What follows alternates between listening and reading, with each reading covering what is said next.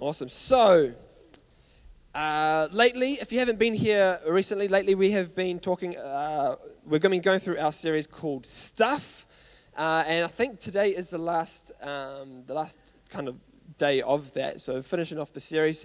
Patitai, we bring in the final word tonight. I'm talking this morning, and stuff is an interesting topic to talk about because you could practically talk about anything.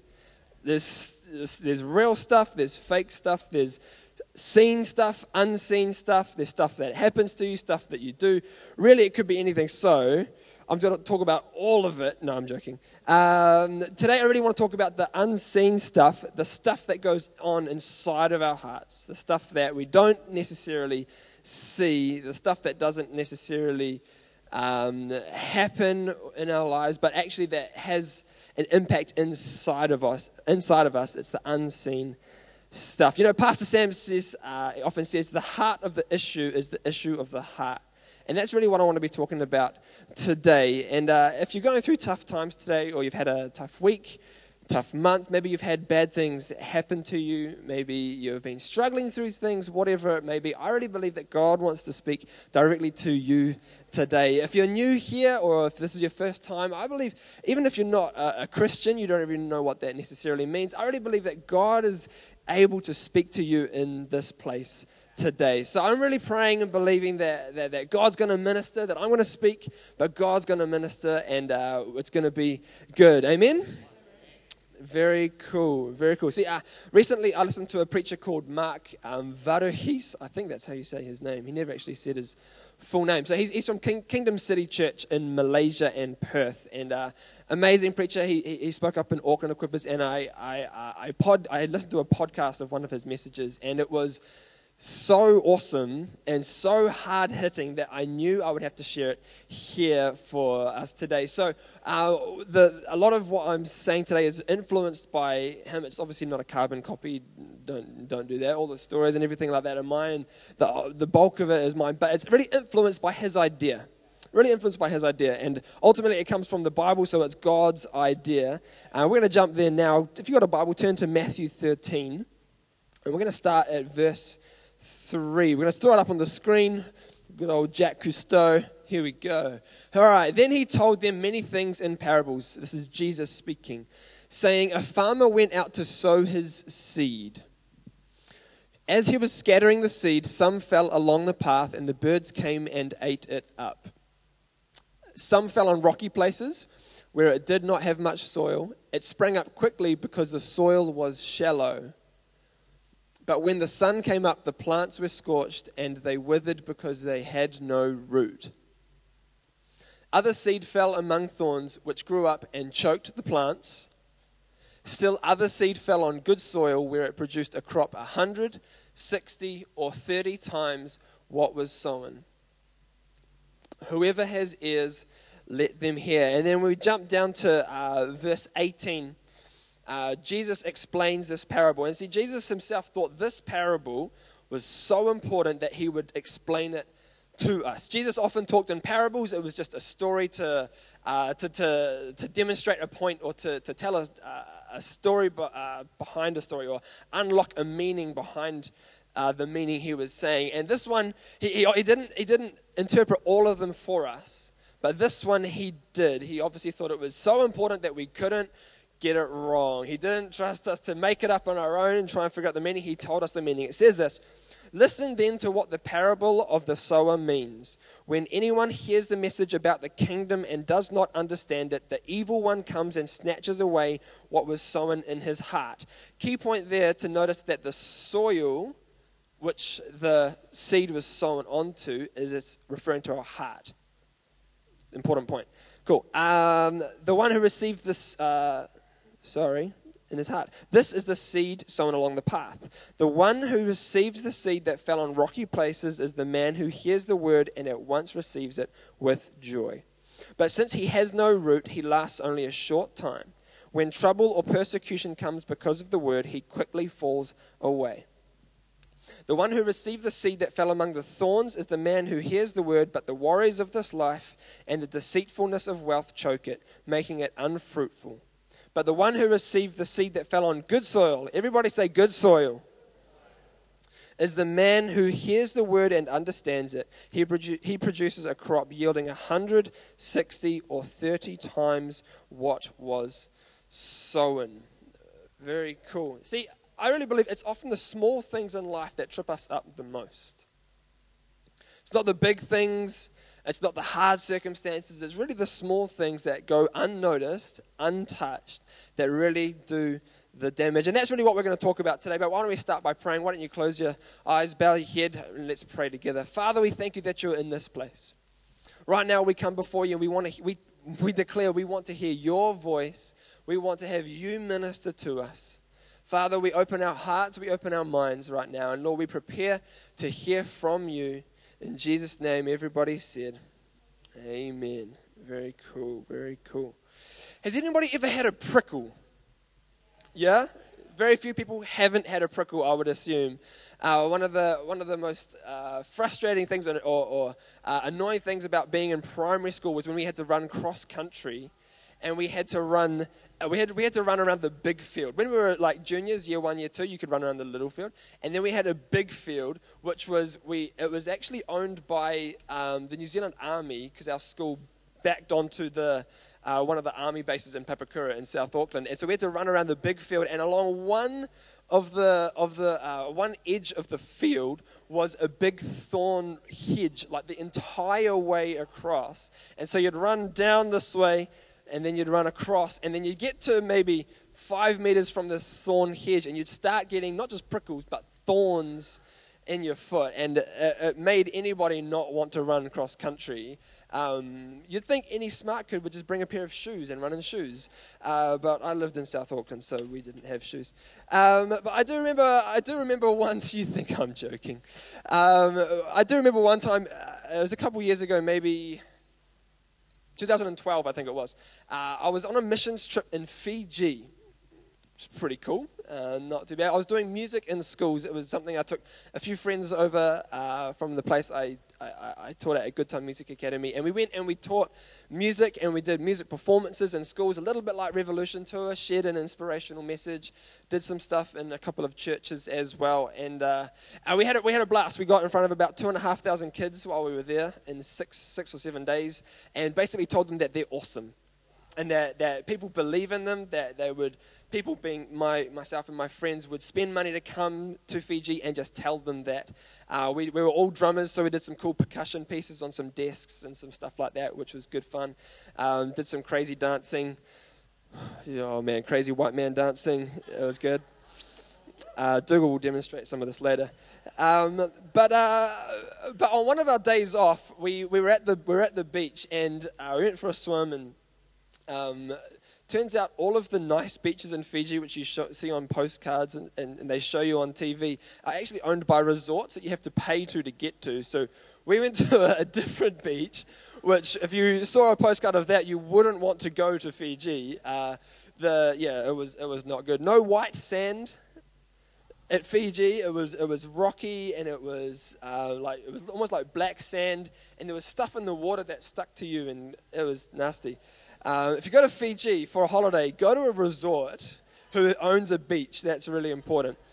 But at the end of the swimming in the ocean, we figured at Fiji we're going to go swimming. The water was warm. I'll give it that much. But I came out and went to put my shoes on, and I got what felt like a prickle, and it was quite sore, similar to more like a thorn.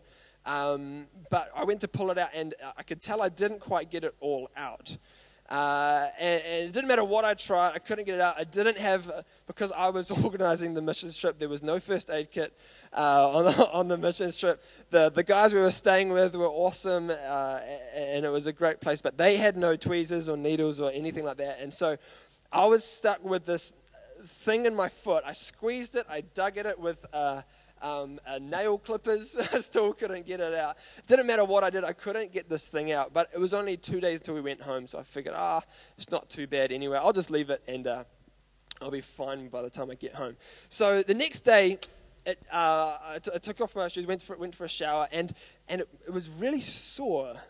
Like really, really sore, to the point where I really couldn't put too much weight on it. And so it still didn't look bad. It was maybe a little bit swollen, but it wasn't too bad. So I was like, But we're going home tomorrow. I think it's going to be okay. So I'll just kind of deal with it. We didn't have anything on that day. It was our second to last day, so we were just chilling out. So I'll just take the weight off it, and I should be fine.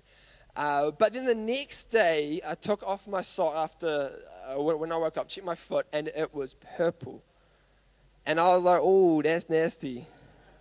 Oh, that's a little. That's not just a prickle on my foot anymore. That's starting to get a little bit worse." But I mean, we're flying home at kind of 10 o'clock in the morning. So I was like, "Oh, by the time I get home, get a needle, get in there, get out the prickle, that sort of thing." So it's starting to get quite a bit worse now. I'm starting to walk a little bit like this because I can't put weight on my toe. And anyway, we get home, and I take off my shoe and take off my sock and sit on my bed, and it is purple and green and yellow, and there's some red in there, and a little bit of, it was like a whole rainbow just chilling in my foot.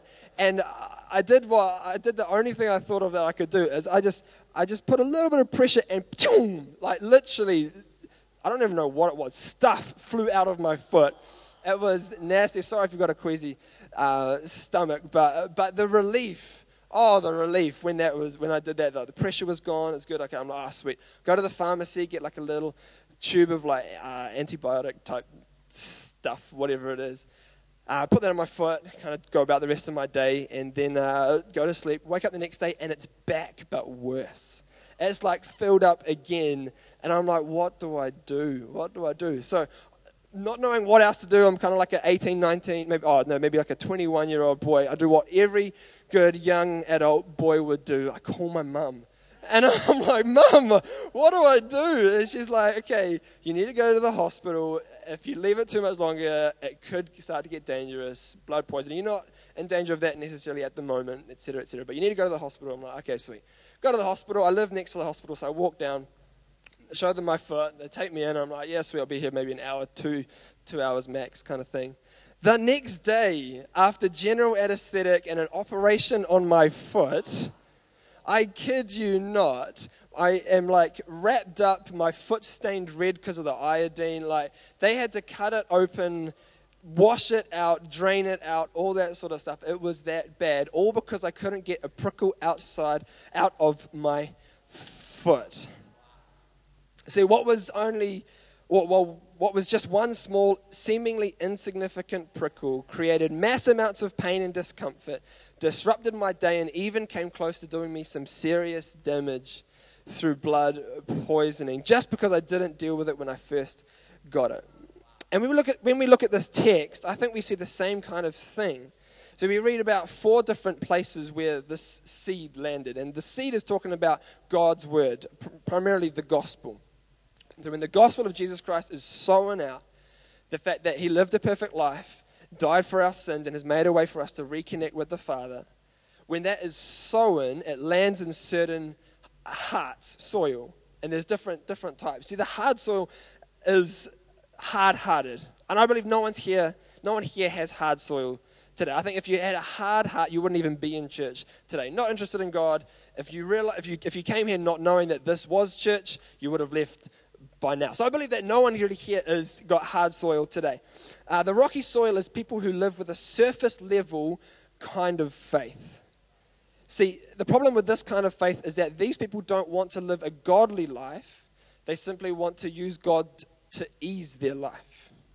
See, that's why there's so many rocks in their lives. That's why there's so much stuff, is because to get anything that shouldn't be there out of their lives takes far too much effort. The gospel lands, but so does everything else. So it's all crowded out. Everything is surface level. See, their lives simply become a dumping ground for whatever is happening to them and around them. It keeps everything shallow and surface level in their lives. See, in 2 Timothy chapter 3, verse 12, it says, "In fact, everyone who wants to live a godly life in Christ Jesus will be persecuted." See, if this is true, then anyone with a mass amounts of rocks in their lives aren't going to get very far. But that leaves us with the thorny soil and the good soil. And that's really what I want to focus on today, because I believe it's actually the same soil. The thorny soil and the good soil is the same soil. And the reason I believe this is that thorns need nutrients from the soil to grow just as much as good crops do. See, there's nothing in the soil that makes it bad. It's just the fact that there are thorns there. So even when there is crops there, the good things in life, the good things in our heart, other things can still be there which choke out the good things of God. So the soil is actually good. And so the good thing, if there are things in our heart that aren't good, the good thing is that actually you've got good soil, that your heart is soft. We just need to do some gardening. See, if the thorns were pulled out, the soil would now be good for planting crops, for planting the good things in life, and these good things in life would multiply. See, what's interesting about this passage, though, and where it's located in the Bible, is that exactly or directly after this story, Jesus tells another parable. We're going to chuck it up on the screen, and this one, it goes on, literally the next verse, verse 24. I'm going to read it from my Bible while you guys follow it up there. Jesus told them another parable, and it says, "The kingdom of heaven is like a man who sowed good seed in his field." Another agricultural parable. Jesus wasn't a farmer, just by the way. He just realized that most people were. They understood the agriculture of the day, so that's why he talked like that. The kingdom of heaven is like a man who sowed good seed in his field. But while everyone was sleeping, his enemy came and sowed weeds among the wheat. Everybody say weeds. Weeds among the wheat, and went away. When the wheat sprouted and formed heads, then the weeds also appeared. The owner's servants came to him and said, "Sir, didn't you sow good seed in your field? Where then did the weeds come from?" "An enemy did this," he replied. The servants asked him, "Do you want us to go and pull them up?" "No," he answered, "because while you are pulling the weeds, you may root up the wheat with them. Let both grow together until the harvest. At that time I will tell the harvesters, first collect the weeds and tie them in bundles to be burned. Then gather the wheat and bring it into my barn." So in the first parable, we read about these thorns that really it's the only thing that needs to be pulled out of the soil before the soil's made good and the crops can grow and actually not choke out the good things of God. Yet in the second parable, we read about these weeds. In another translation, it talks about them as tares. T-A-R-E-S, tares. And Jesus says, don't pull those out. You might pull out the crops. You might pull out the good things that's growing. So what's the difference between them? Why pull out the thorns but leave in the weeds? Well, Jesus tells us what the thorns are. The first one he says are the thorns are the worries of life. Number one, do I fit in? Do I have enough for my retirement? Are my kids going to be safe? Is my house safe? Am I going to get a job? Do my armpits smell? Do I have job security? The only thing that is certain in this life, though, is that one day we'll need a box about this big, but even and enough dirt to cover it. But even this we can't worry about. The thorns are anxiety, worry, doubt, unbelief, living a small and insignificant life. That's one type of thorn. The other type of thorn, number two, Jesus says, is the deceitfulness of wealth. Whether you earn a lot, whether you have a lot, or you have hardly any, the deceitfulness of wealth can still be a thorn for all of us. See, driven to earn more, looking for that marker of success, looking for that security, whatever it is, the truth is we'll never get there. The thorns are insecurity, unhealthy discontent, living in denial, blaming others for your misfortune, or pride for thinking it's all because of your efforts. The third thing that Jesus says the thorns are, and it's actually found in Mark's account, not Matthew's account, but Mark's account of the same story, is the desires for other things. And so it's like the Keeping Up with Kardashians. I don't know if you watch that. I really pray you don't. Like, really, that is a terrible, terrible show. But it's all about, this is what this family, this rich family are doing. It's what they have. It's what they own. It's what they do. And actually, there's a market in the world, which I've found out recently, for people on Instagram or famous people to actually take pictures of them with specific brands because they get paid by that brand to say, hey, look, I'm wearing my new Nike trainers, or I'm drinking this Powerade or Gatorade type of thing. They're not even, the only reason they're famous is because they're famous.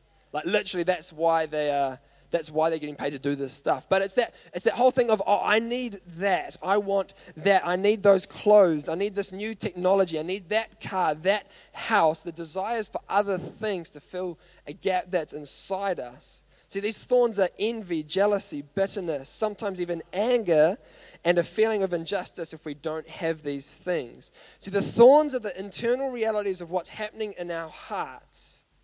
Oh, sure, things can still look good on the outside, but our lives will be unfruitful.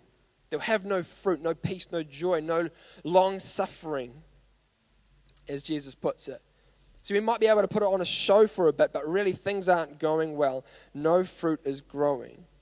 So the thorns are the internal realities, but the weeds, however, are the tough situations and circumstances of life.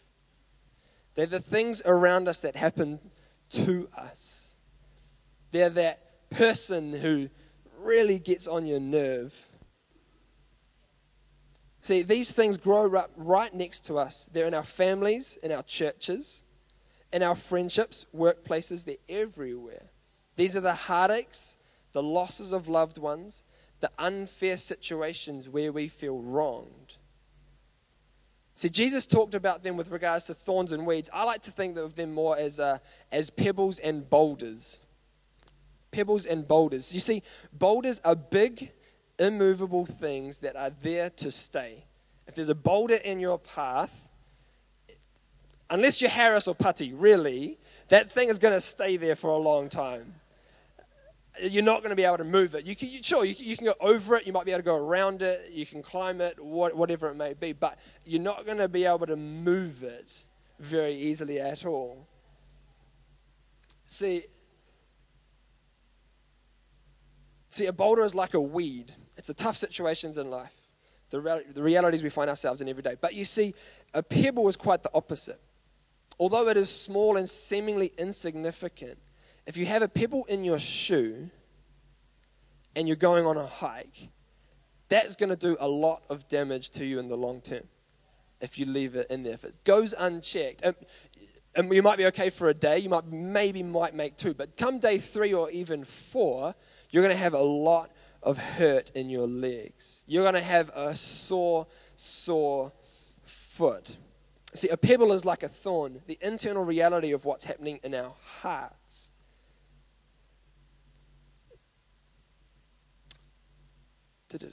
See, just like the prickle in my foot, you'll be able to put up with the pebble at first. But left unchecked, it's going to get worse and worse until it's infected and starts to affect everything else in your life too. See, the boulder is the family drama that seems to be never ending. But the pebble is the pain and anger that keeps you up at night. The boulder is the workmate who got a promotion even though you've been there longer and probably do the job better. But the pebble is the resentment that is growing in your heart towards everyone who now succeeds. See, the difficulties you're experiencing in your marriage, boulder. But the desire to close off from your partner is the pebble that will trip you up. So the one will destroy your marriage if you let it, the other will strengthen it. Left unchecked, this pebble will drive a wedge between you and your partner.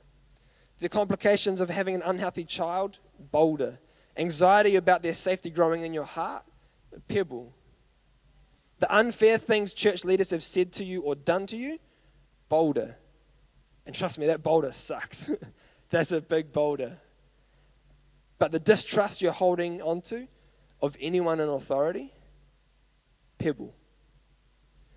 So left unchecked, this pebble is going to skew the way you see not just the first church you leave, but every church after that.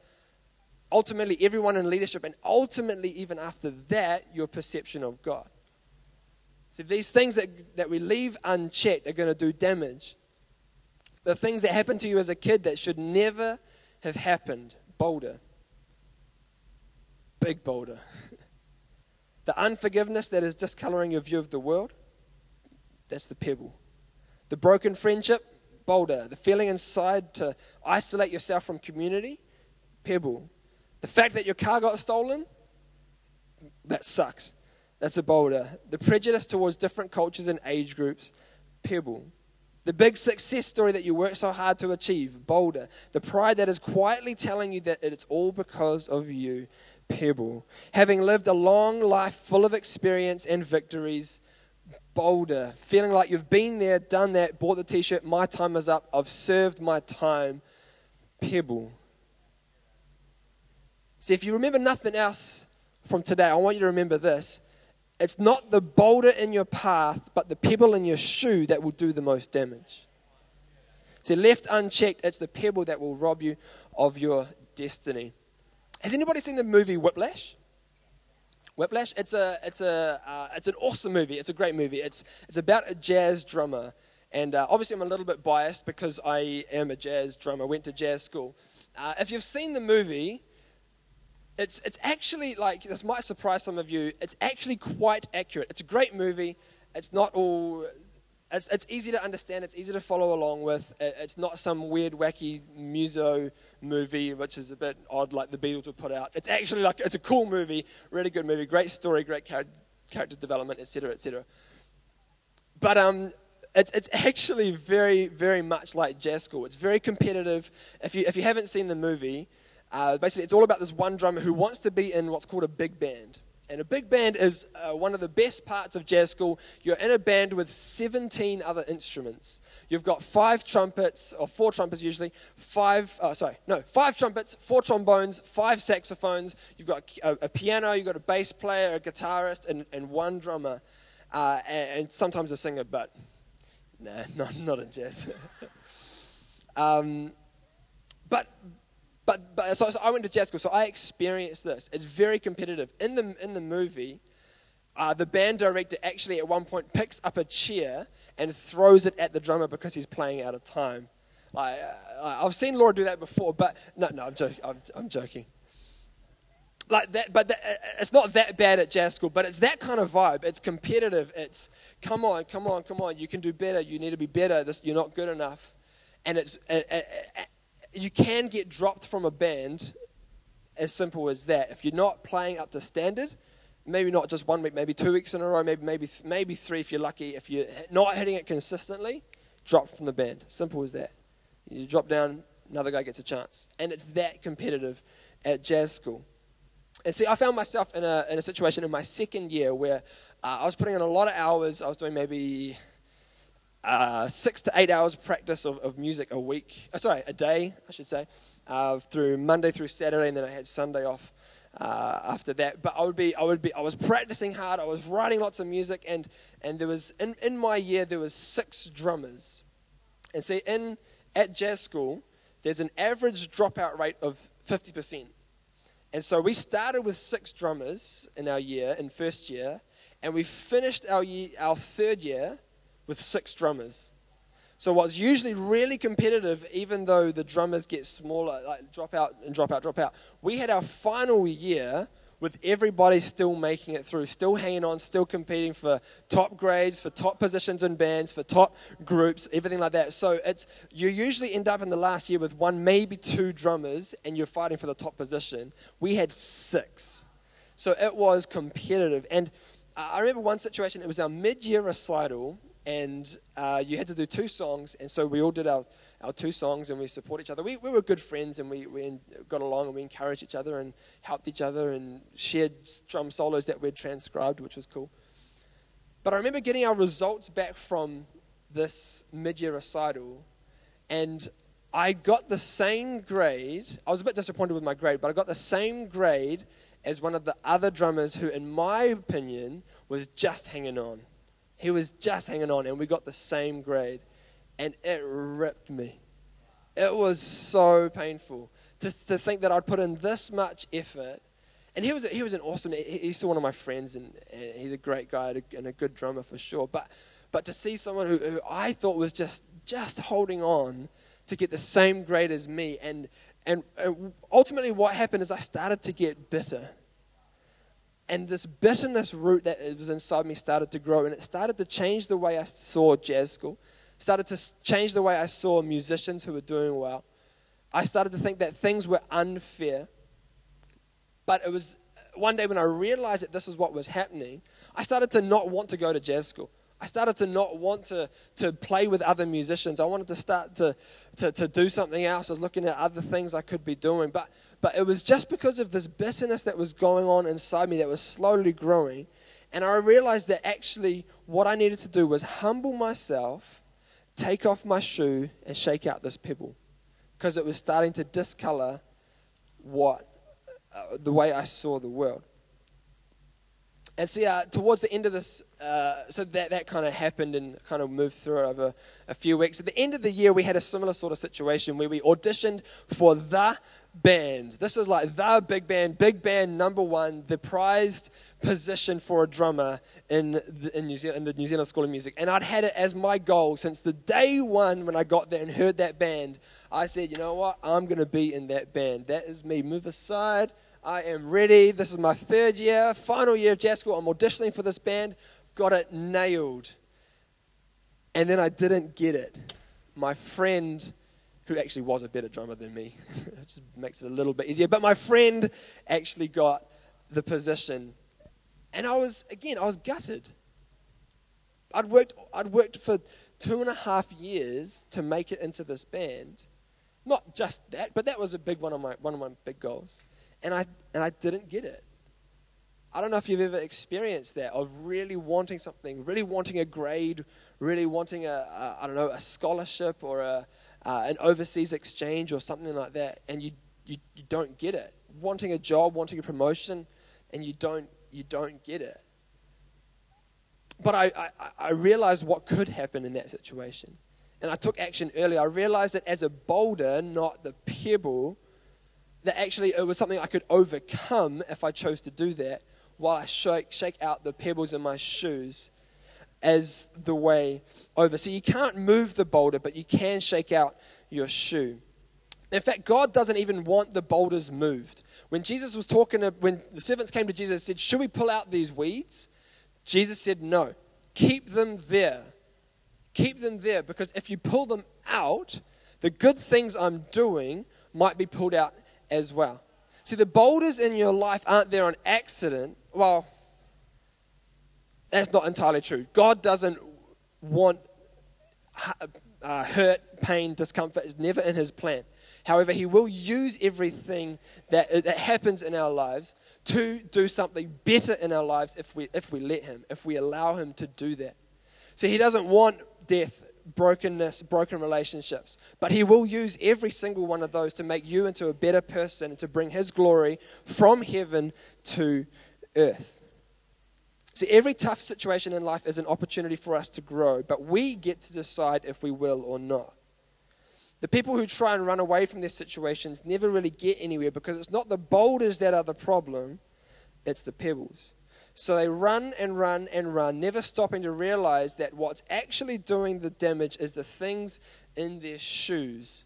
See, I wonder what would happen if we stopped praying to God to change our situations, started praying to God to change us to overcome our situations. What would happen in our city if we realized the things that happened to us and around us and against us, that we could actually use them to grow into someone stronger, that actually declares his glory better, that brings his light into situations that is needed? What would happen if we as a group of people, as a community, could grasp hold of that reality? That we're actually here to be rock climbers. And here today, I'm here to tell you that you are a rock climber. You might not think that you are. You might not think you have a good power to weight ratio. But I'm here to tell you that you do. You are designed to climb boulders, to overcome boulders. It's just that the pebbles in your shoe will trip you up. See, God is calling his people to become rock climbers and being rock climbers. See, why would God want us to climb over boulders? I can think of 2 specific reasons. And if you're taking notes, I encourage you to write them down for this. Number 1, he wants you to climb even bigger ones in the future. The boulder that you're facing right now is only a foretaste of the things that God has in store for you in the future. See, I believe that the bigger the boulders we climb, the more glory it brings to God. Assuming we don't have those pebbles in our shoe on the way. See, no one likes someone who's overcoming things, who's conquering things, but is whinging about it and complaining about it and bringing people down on the way. But I really believe that God has things in store for you, even if you're 30, 40, 50, 60, 70. I believe that God's got things in store for all of us to climb and to actually overcome in life. That's his desire for us, is to achieve things that bring him glory. Number 2, the second thing is once you're at the top of the boulder, you'll be able to help others up. See, it speaks in 2 Corinthians, the first chapter of 2 Corinthians, I think it's verse 4, that actually when we go through times of hardship, God is our comfort. And we go through those times so that we can be a comfort for others. See, the picture that jumps to mind is when an army unit has to climb, when they build that massive wooden wall. It's like, how on earth do you climb that? It's like 5 meters tall, 3 meters tall, whatever it is. You can't jump that high. You have to work together. And so once you're at the top, you reach down and you pull the next person up. I really believe that's part of what we're called to do as Christians, as a community of faith, is that when you're going through a family struggle, you reach out to someone else who's been through the same or going through the same thing. That's part of being a community together. See, the only thing is that the bigger the boulders, the higher the chance of getting pebbles in your shoes. See, what we need to do is do a regular shakeout of our shoes. We need to shake out those pebbles. We need to do some regular gardening. Wakash, if you want to come jam the keys. Not too funky.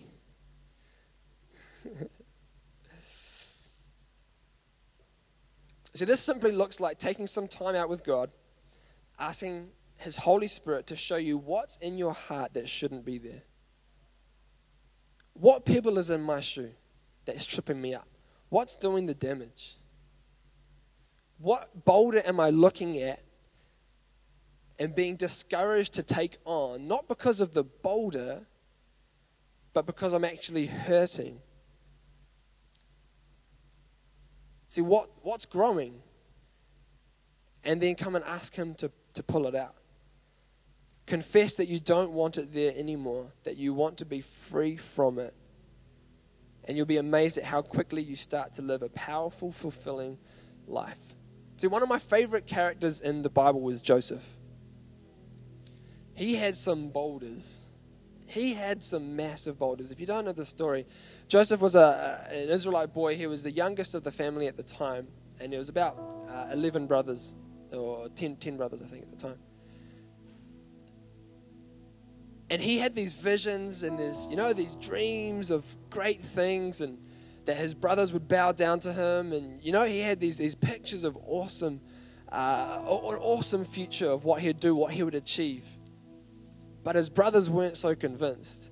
And so they grabbed him, beat him up one day, chucked him in a well to die, and eventually sold him to slavery. When your family does that to you, I don't know about you, but I feel like that would be a pretty big boulder. How do you overcome that without bitterness, anger, injustice? Absolutely, that was unjust. I'm not saying it wasn't unjust. But when it grows on the inside of you, it cripples you. It destroys your potential, it destroys your future. He was able to push past that. Went into Potiphar's house in Egypt, where he worked as one of his servants, became his top servant, and then got falsely accused of trying to rape his wife, even though she was the one that was coming on to him. Thrown in jail. Have you ever been falsely accused? I can tell you from personal experience, that sucks.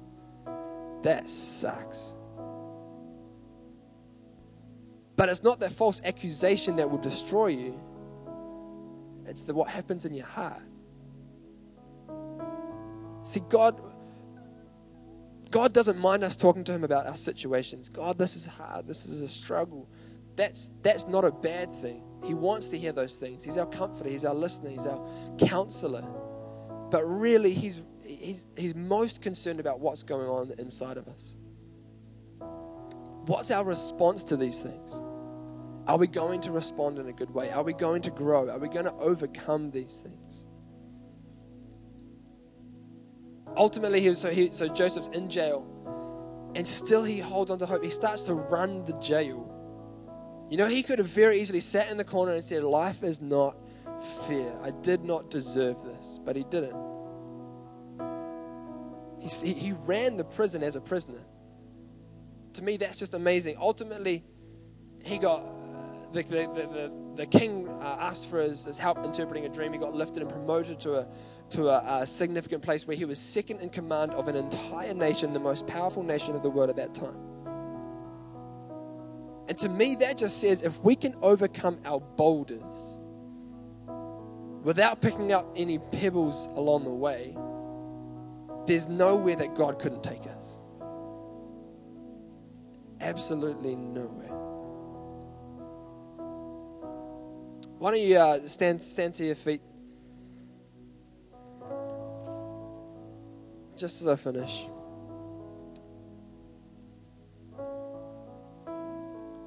Awesome.